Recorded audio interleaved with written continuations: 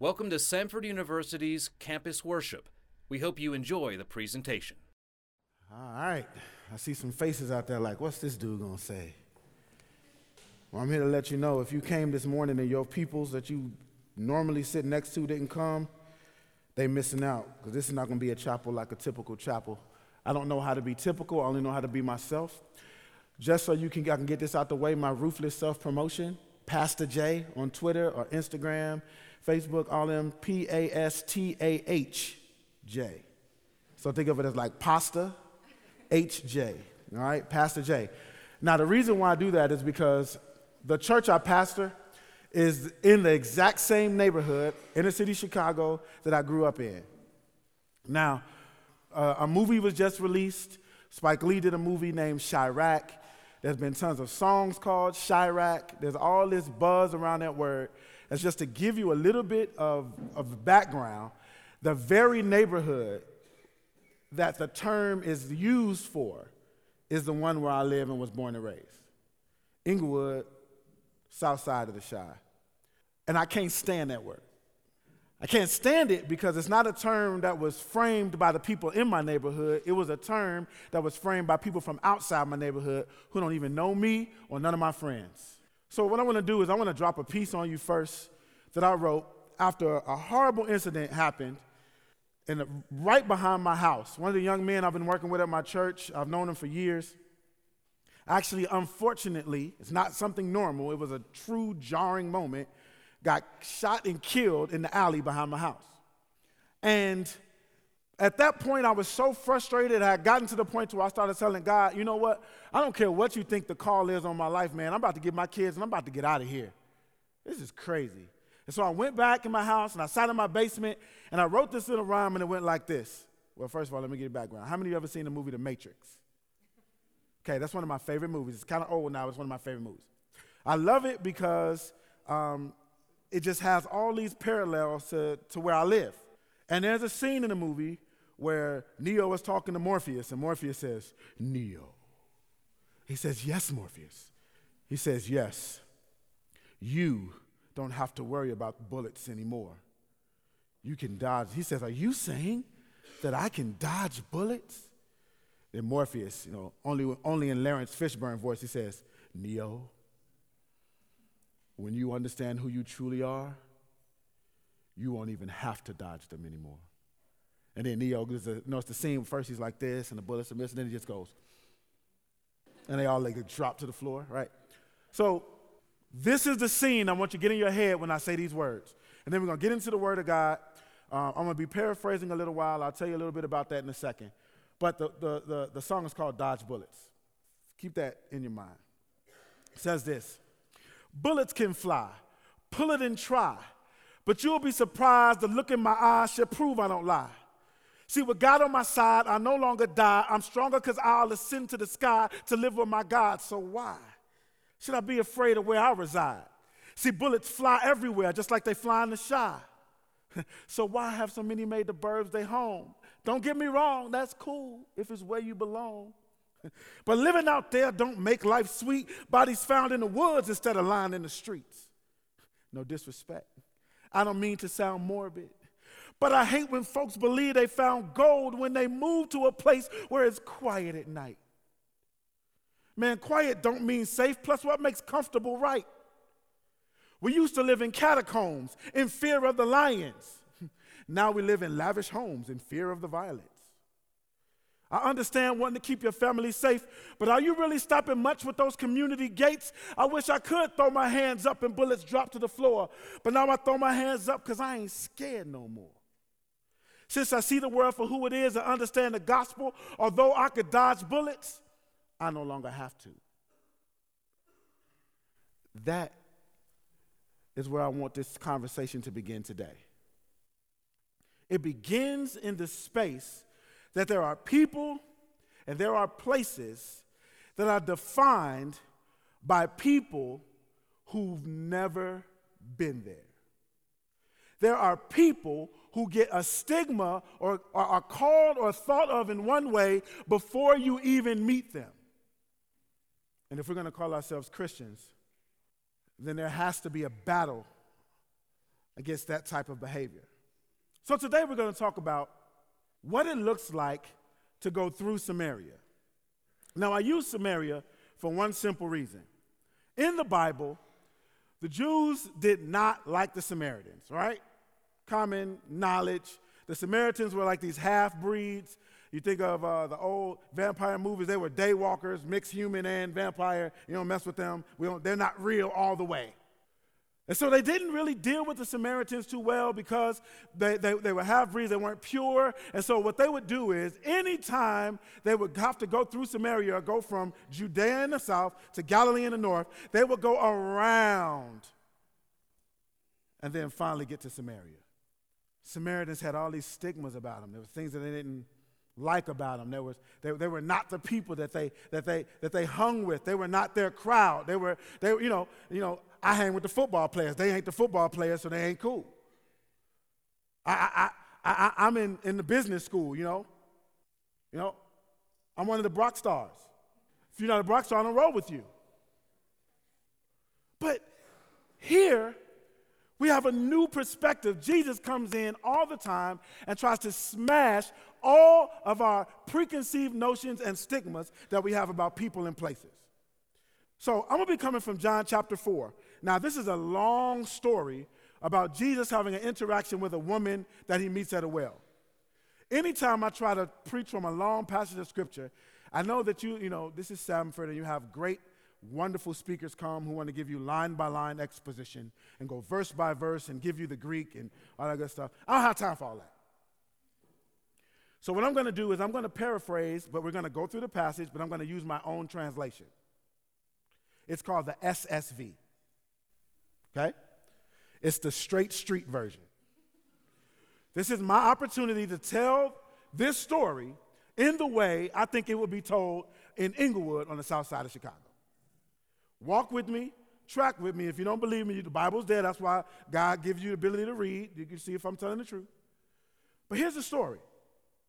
Starts at verse 1. It says, Jesus learns that the Pharisees and Sadducees and all the leaders have been like spying on him, peeping him out. What's this Jesus dude about? He out there baptizing even more people than that dude John. And you know we can't stand John out there eating honey and bugs. What's wrong with dude? But this guy, Jesus, even worse than him. He's baptizing people, and John is saying, no, don't let me baptize you, follow him. This guy is dangerous. So we got to figure out a way to squash him. We got to figure out a way to stop his nonsense before all of the Jews actually start following this crazy guy. Jesus is like, look, man, we got to get out of here. Let's just run down to Judea real quick to the wilderness because, these bougie dudes not going to the desert. So we're going to go down to the desert, hang out for a little while, regroup, and then maybe we'll get back up to Galilee in a little while. So he takes his disciples, and he goes down to Judea, and they're hanging out in the desert sun. It gets hot. They've been there for a while, and Jesus goes, you know what, man, I had enough of this, man. Let's go back to Galilee where there's some water. And he's like, man, we've been down here for a while. We need to get back up to Galilee around the sea. I know you guys are comfortable fishermen and stuff, but I'm not trying to make that extra day or two journey around Samaria. Let's just go through Samaria. Now, remember what I told you about how the disciples feel about Samaria. I understand this because I live in Chirac. Those two words are synonymous. You might as well take Samaria out and put Chirac there and have the same conversation. Hey, I'm on the north side of Chicago. I need to get, to the suburbs. Let's just take the expressway and go around. I don't want to drive through Chirac. Jesus says, look, I'm tired. I just want to get back. Let's just go through Samaria. And then they're looking, I can imagine the conversation. Dude, you want to go through Samaria, you can go on your own. We're going to go around. We'll meet you when you get there. Jesus goes, no, I'm Jesus. We're going through Samaria. Peter's like, all right, man, who got the swords? Man, we got to go through Samaria. This dude, Jesus. So they go through, and Jesus, I think, has a specific purpose for why he wants to go through Samaria. Now, lots of different people have different reasons for why they think. Some people have all of this, he wanted to show them that the Samaritans were welcomed to hear the gospel as well. Don't disagree, right? Jesus wanted to go and show them that you have to rebel against all of society's standards. Okay, I won't fight you too hard on that one. But as somebody from Chirac, and since I'm telling it from my SSV version, we're gonna go to Samaria for the reason I think Jesus went to Samaria. Jesus goes to Samaria for this one reason: to help his disciples realize that you can't say you represent me and there's people right around you you don't talk to. You can't be my disciples when the greatest commandment is to love your neighbor, and your neighbor you actually walk around. You can't say that you're my child and there's people on your campus that you are afraid to associate with. You can't say that you're my child and representing me, and there are people who can't sit at your table. There are people who you never spend time with. There are people you have no interest in understanding. Jesus goes to Samaria to remove a prescribed stigma on a group of people that they didn't even earn. So he takes them there. I love Jesus. Jesus gets to this well. He tells his Peter, hey man, go to the store and get me some bread. I'm hungry. Take these guys with you. Y'all got on my nerves all the way up here. And Jesus sits down by Jacob's well. Hot. He gets to Jacob's well at 12 o'clock. It says at noon. Let me break it down for you. Y'all from Alabama. At 12 o'clock in the summer, the last place you want to be is sitting in the hot sun. So Jesus gets there at noon, and there comes a lady at noon with her basket. Now, they walk miles with these heavy baskets of water. I'm not a genius. I can turn on my faucet and get water. I've never had to go to a well and draw my own water. I don't get it. But even though I've never done it, I'm pretty sure I wouldn't choose 12 o'clock. My thought is, this lady didn't want anybody to see her. She thought the well was going to be empty. I'm going to go when nobody else is there, because I don't want anybody asking me questions. But Jesus happens to be there. What I love about this interaction is Jesus looks at her, tired, hot, sweaty, feet probably stinking. He's been walking a long time, sitting by the side. I'm just trying to give you a really personal view of who Jesus is here. Because sometimes I think we think Jesus floated everywhere and, oh, can you give me water? No, he was tired, hot, sweaty, feet was hurting, probably had bunions and calluses because they had good shoes. And he's sitting on the side of the well, and he looks at her, he says, hey, you about to get some water? She just kind of looks at him like, he's like, look, I don't have a bucket. I don't have anything. I don't even know how to use this well. Can you give me some water? Her response, why are you talking to me? You're a Jew. I'm a Samaritan. Jews don't have anything to do with Samaritans. Now, I thought about that, and I said, wow. The response was not, oh, are you thirsty? Let me see if I can help you. The response is that no. There's a label that's been put on me and the place that I live. I so many times have heard this label. I have been told that I can't talk to Jews. I have lived into the fact that Jews don't have anything to do with me, that at this very moment, when I have the opportunity to be in relationship with someone who I've never had the chance to be in relationship with before, I can't get past the label. I can't get past the stigma in order to relate to you. No. This is not how it's supposed to be. Many people in my neighborhood act the same way. Let me give you an example. My wife and I moved into our neighborhood, back into our neighborhood after we got married, and it wasn't really by choice, okay? It was because I was smart enough to really know how to manipulate her into kind of going with me. So I'm going to show you what I mean. So I became pastor of the church, and I told my wife, hey, I think that if I'm going to pastor a church here in the neighborhood, that we should live here. And she was like, that's good to know. You must be moving by yourself. And I was like, well, I would really like for my family to come with me, if that'd be okay. She was like, it's not. Okay, I said, well, I tell you what, we're living in a small apartment over here in this other neighborhood in Chicago. You know, we've come up, we've moved out, and we're doing better, the upward mobile black family. And but what if I could find you a house?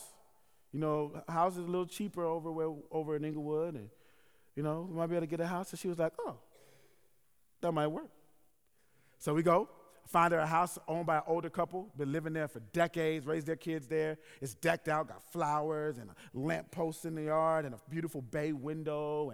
And you know, they got perennial flowers that come up every year. And it was just laid out. And I took her through it and I was like, you too can have all of this if you'll just come with me to Inglewood. And she was like, okay, we can move in. I was like, all right, making progress. And so we moved in.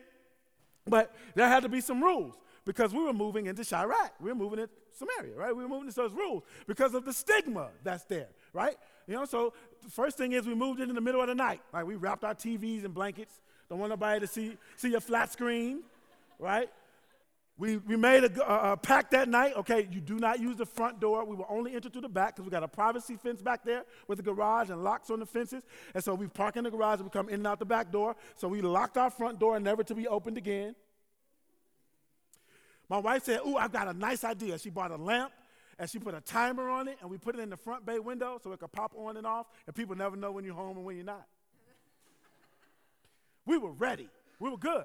We had moved in, and we were good, and now I was doing the good pastor thing. I lived in the neighborhood, right, in Samaria. I had going through Samaria because that's what I should do.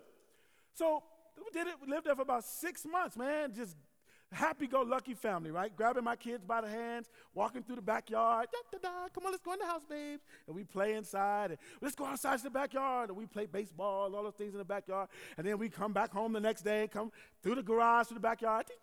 Just a good little family. Everything was great. Never used the front door. Never talked to any of our neighbors. Just, we got a house. We're going to be a good family. One night, coming home from Bible study, you know, normal day. Come in, pull it in. Come on, babies, let's go. Go to the back door. As soon as I reach for the back door, bah, bah, bah. I'm like, oh, my God. I grab my kids, and I jump on top of them, and I'm like, Mo, get down, babe. I get us in the house, and I'm reaching up trying to open the door. I get inside, close the door. I'm like, everybody stay here. I look out the front because you can see straight through the house, and I can see all the lights and oh, my God, police are here, ambulance here. This is right in front of my house. So I tell my wife, you stay here. I'm going to go check this out. I go to the front. I had to peer over the lamp out the bay window, and I can see that the shooting happened right next door at the house, next door to me. And I'm like, oh, my God, this is crazy. God, this is not what I signed up for. Now, I know you said this is important, but not for my family to get shot up. So I'm like, baby, this is next door. She's like, oh, my God. I'm like, yeah, no. And so I said, I need to find out what's going on. She's like, are you going outside? Yes, I'm going. Pray for me. Unlatch all the locks off the front door. The front, go on the porch. And so here we go. Got a scenario. Got the house that got shot up next door, and I got my other neighbor on this side. Now, the other neighbor on this side is actually standing outside of her fence. Notice something I never really paid attention before. When I looked at her house looked just like mine. Same flowers, same lamp post, same bay windows, same everything. And I'm just like, she was friends with them. You know how older people do it, right? They got the exact same, this is your best friend. They put up the same Christmas decorations. They put up the same lamps, right? Anyway. So I go and I said, well, I'm going to go ask her first. So I went outside and I went over to the fence and I was like, excuse me. And she turned around. She was like, oh, hey, pastor, how are you? Now, first thing in my head was, how does they know I'm a pastor? I have never spoken to her one time in my life. But, anybody can find out you're a pastor, go on the internet or something like that. So it wasn't a big deal. So I was like, oh, I'm fine. Thanks for asking. I was like, what happened? She's like, baby, I do not know. Older lady, so it's my old lady voice. Baby, I do not know. This is crazy. Things like this don't happen on our block. And I'm like, I didn't think so. I'm like, do you know what happened? She's like, I really don't. She's like, oh my God. She's like, it's about 7, 6. You're just getting home. How are the babies? How does lady know I was just getting home? I'm like, my kids are good. She's like, okay, yeah. Who are those little girls? I tell you, Jasmine and Jade are beautiful little girls. Thank you. And then she goes, and Michelle, is she all right? Lady? Yes. They're fine. She's like, ooh, yeah, it's a Wednesday, so you guys are just coming from Bible study. Yeah, because you're still teaching school, right? Because more days you come and get your kids, you're home by about 4:30, but I'm glad today you're home. I'm glad it was later. You guys might have been here a little bit earlier. I'm like, this lady know my whole schedule. Left it alone. It wasn't the time. I was just like, okay. So you don't know what happened. She's like, I don't. She's like, matter of fact, why don't you just go over and ask what happened? Said, you want me to go ask them? She said, yeah, go ask. So we set the picture. This house looks just like mine, same flowers, same lamppost, same bay windows. This house, not so much. Porch is leaning a little bit. No grass, it's all dirt. About 40 people on the porch playing dominoes and cards all the time. So I look and I go, you want me to ask them? She's like, yeah, they're good people. Go ask, baby, it's fine. So I go over and I go, excuse me, fellas. Just wanted to check, make sure everybody was all right. And they turned around and they was like, oh, hey, pastor, man, everything's good. I was like, oh, Jesus Christ. These guys know me too, right? I'm like, okay, what happened? They're like, man, it's crazy. We were just up here playing cards. You know, we always playing cards or dominoes or something, but guys came across the vacant gangway across and just start shooting at the house. We don't do anything to anybody. We haven't bothered. I'm like, does this thing happen all the time? They're like, no, nobody messes with our block, Pastor Jay. They're like, you've been over here for about 6 months. You know nobody. No. I'm like, yeah, you're right. And then I was like, well, what do you think? They're like, we don't know. We're going to try to figure it out. But we'll reassure you that nothing ever happens over here. We take care of this block. We've been living here our whole lives. Nothing goes down. It's like, okay. Well, what do you mean you take care of the block? They're like, oh, man, we take care. I mean, we make sure the kids are safe. We make sure everything happens. I'm like, oh, really? Like, I didn't know that. They're like, yeah, man, we always take care. They're like, man, tell them about the car. Yeah, tell me about the car. Like, you sure, Pastor Jay? Yeah, what? I want to know. He was like, okay, man, look, let me tell you. It was this guy who used to fly up and down our block, going 50, 60, 70 miles an hour down a residential street, trying to show off his car. So we'd be up here playing dominoes, and we always stand up, hey, you better slow down.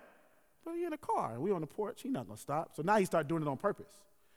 So I was like, oh, man, what you guys do? That's terrible. They're like, I know. We kept telling him his kids out here playing. You need to slow down. He said, but we caught him. Oh, what does that mean? Oh, no, we just took care of it. What do you mean? I was like, no. We caught him at the stop sign right here. One guy walked out and was like, look, man, we've been telling you to slow down for months. You better slow down coming down the street. Of course, since it was one person, the guy got tough and got out the car. And, man, if you don't get out the way, I'll run you over. You think you are, blah, blah, blah. As soon as he started doing that, about 40 guys come running out of bushes and vacant lots. And he's like, oh, trying to get in his car. I said, what y'all do? I'm getting excited. What you do? And it's like we started rocking his car back and forth so he couldn't drive off. I was like, oh. I was like, then what? They said, we flipped it over. I said, yo, that's not how I would have handled that situation. But real talk, I have never felt more safe in my life. Michelle, bring the babies outside and meet our new neighbors. They are good people. Miss Jasmine, meet our neighbors. You play in the front. Don't you play in the back no more, where these fine gentlemen can watch everything you do. Because I'm going to cancel the ADT security system because there's no safer place to be than right here. But you know what I learned right there? That I was just like the woman at the well. That I didn't understand what it meant to be in a relationship with people different. I believed the stigma. I believed the nonsense. I believed the lies that were told about people I had never met. No, that's not how I would have fixed that situation. I would have had a block club meeting, right? And we would have petitioned for street speed bumps in the street or something. It would have took months. They fixed it in one day. And I learned quickly that I learned who I was. I learned my insufficiencies. I learned my deficits. I learned the gifts that I bring. I learned all of that in true community. And when I don't allow true community to happen in the diversity that's there, then I don't know who God is and I don't know who I am. You find yourself in community, not in isolation. I found out that diversity was a kingdom value. And that even if our skin color was the same, there was so much diversity between our thought and the way we would handle things that I learned something that day. I learned that if I cared about my neighborhood the way they cared about my neighborhood, it would be a better place. Instead of isolating myself and trying to protect myself from what I thought was the evil of the people around me, I actually got a relationship with them and learned the gifts that they bring. you walking around in isolation? Are you scared of those people you consider Samaritans, those people who are different than you? Are you scared to go across the line and try to say something to someone you've never said to before? Are you scared to go to that place where other people go that you've never been before? Are you afraid? Well, I want to free you today because you actually, like Jesus, you must go through Samaria. You must. If you really want to know who God is, you must really know who we are. You do remember that. When God created us, it doesn't say that he just, I love the way God works. It doesn't say that God was like, oh, I want to make man. Good luck. It says that he digs in the dirt and forms us in his likeness and his image. If all of us have various images and likenesses, then all of us reflect the glory of God. And if you do not spend time learning about the likeness and images around you, you cannot fully know God. We are his reflection. We are the people who explain who God is. The differences we bring, the cultural, racial, economic, even religious differences, all the differences we bring. You don't have to agree all the time, but we have to love all the time. So I learned that I was missing out on a relationship because I was believing the stigma put on my own neighborhood, a neighborhood I grew up in. Are there stigmas on people here? Is there certain groups of people that as soon as you see them, you think this?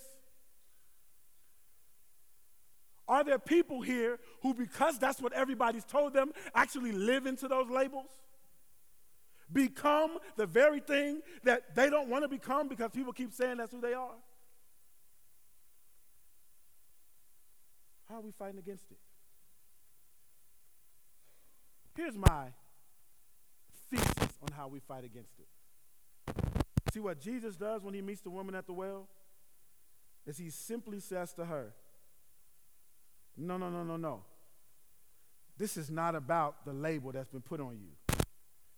If you knew who I was, if you knew who was talking to you, if you knew who was asking you for water, you'd be asking me for what I got to bring. If you knew who I was, if you really knew who Jesus was, you would be seeking out relationship.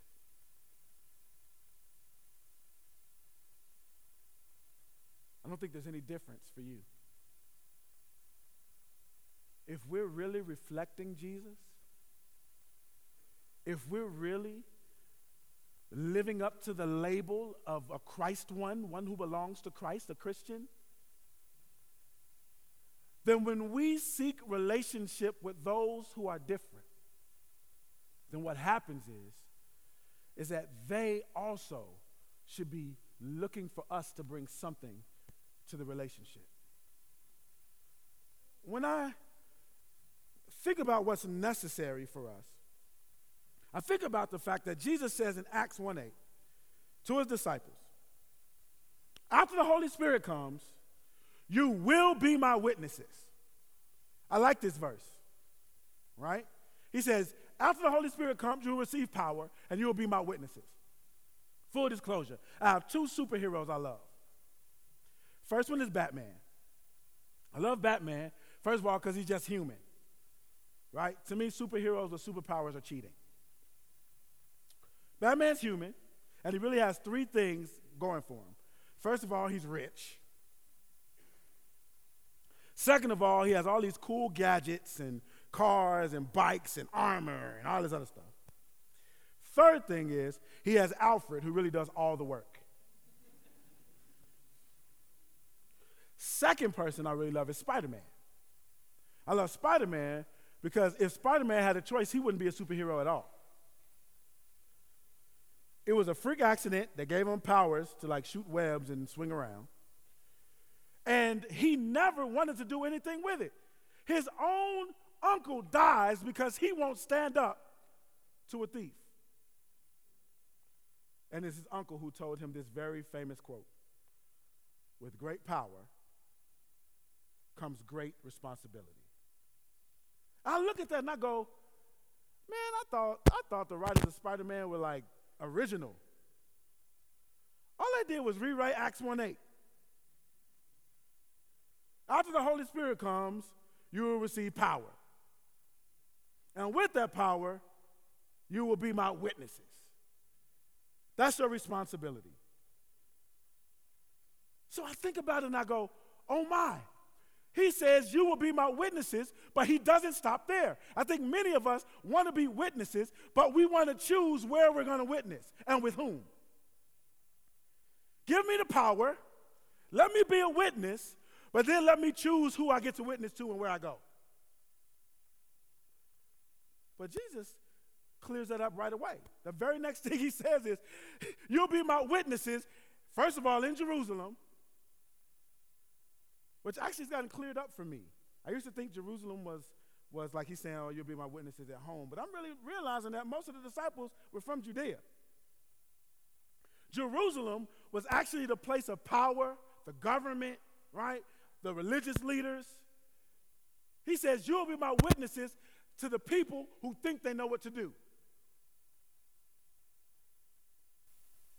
For those of us who think that Christians have no business dealing with politics and protesting and all those good things, the first thing Jesus says is, you'll be my witness to the politician. Then he says, in Judea. And they go, oh man, I got to go back home. I'm going to be a witness at home? You mean the behavior the standards they hold me to at Samford, I'm supposed to do that at home too? And then he goes, and in Samaria. Yes. And the uttermost parts of the world. What I want you to notice about this sentence is he says, you will be my witnesses, not you might be my witnesses, or if you feel like it, you can be my witnesses in these places.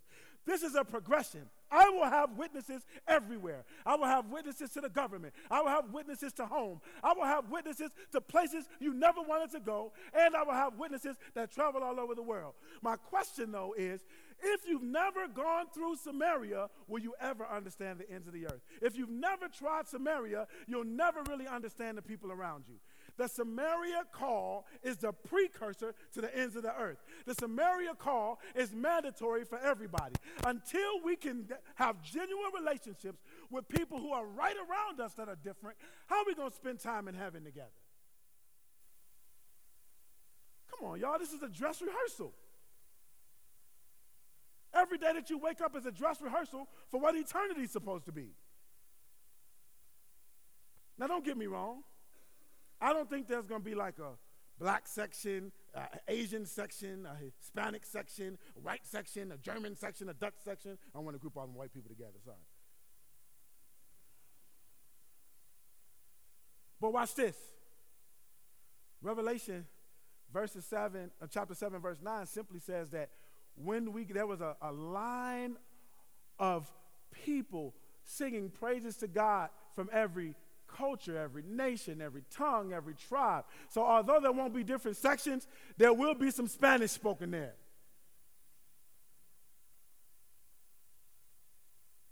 There will be diversity. There will be people who didn't grow up like you. There will be people who like different food than you, who wear different clothes than you, who might have different values from you.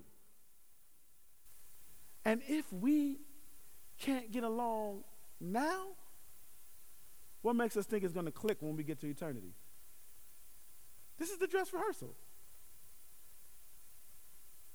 So here's my advice. This is what happens when you spend some time in Samaria. So what I want you to do is I want you in your mind, before we get out of here, we got about 5 more minutes, to get in your mind the most beautiful place in the world. If God asked you right now, where would you like to spend your life? And you got to pick the place. What place would you pick? That's the place that I want you to picture in your head. What I call that place for you is your glory of God place. So what you do when you think of places and people from that place is you put on the glory of God glasses. My wife's glory of God place is Hawaii, right? She loves Hawaii. She's like, oh, if we just lived there. And then we started watching, what's the show where the guy is a bounty hunter? Dog, is his name Dog, the bounty hunter, whatever? And he was in Hawaii. She was like, there's criminals in Hawaii, no. I was like, yeah. But your glory of God place, what you do is, when you think of that place, or if you ever get to visit there, you're going to put on a certain pair of glasses. Now, I'm a glasses wearer. This analogy works for me. You put on your glory of God glasses and you say, oh, this place is so beautiful. It's so glorious. It's so wonderful here. The people here are good. This is exactly how God wanted it to be. Oh, God, thank you for this beautiful place. It's so glorious here. Mine was the suburbs growing up because that's what everybody said was better than the inner city. So it was like, oh, the manicured lawns and the white picket fences and the 2-car garages, and they got 2.5 kids and a dog. God, this is beautiful. Wait, shh, listen. It's quiet there. The glory of God. But then, when we go on, like, some of us have been on short-term missions trips with our schools or churches, and some of us have grew up in places that other people have said that they would never live in.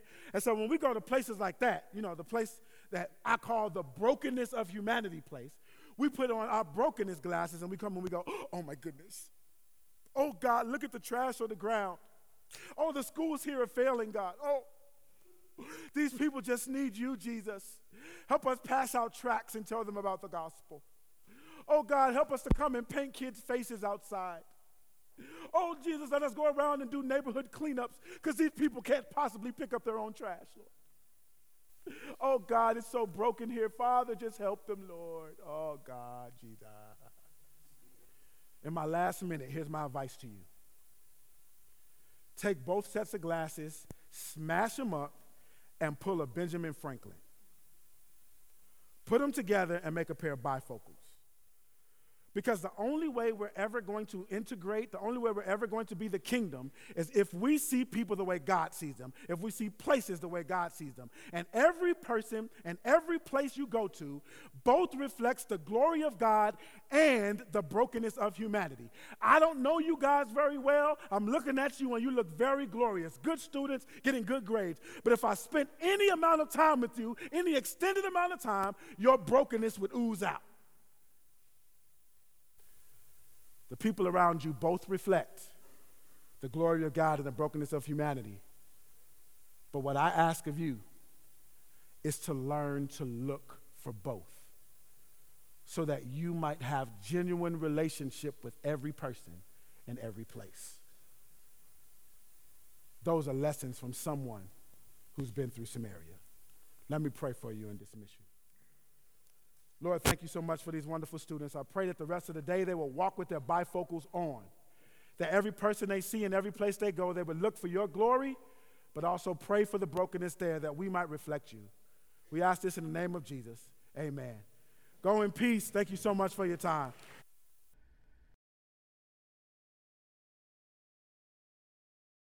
For more information about Samford University, check out samford.edu.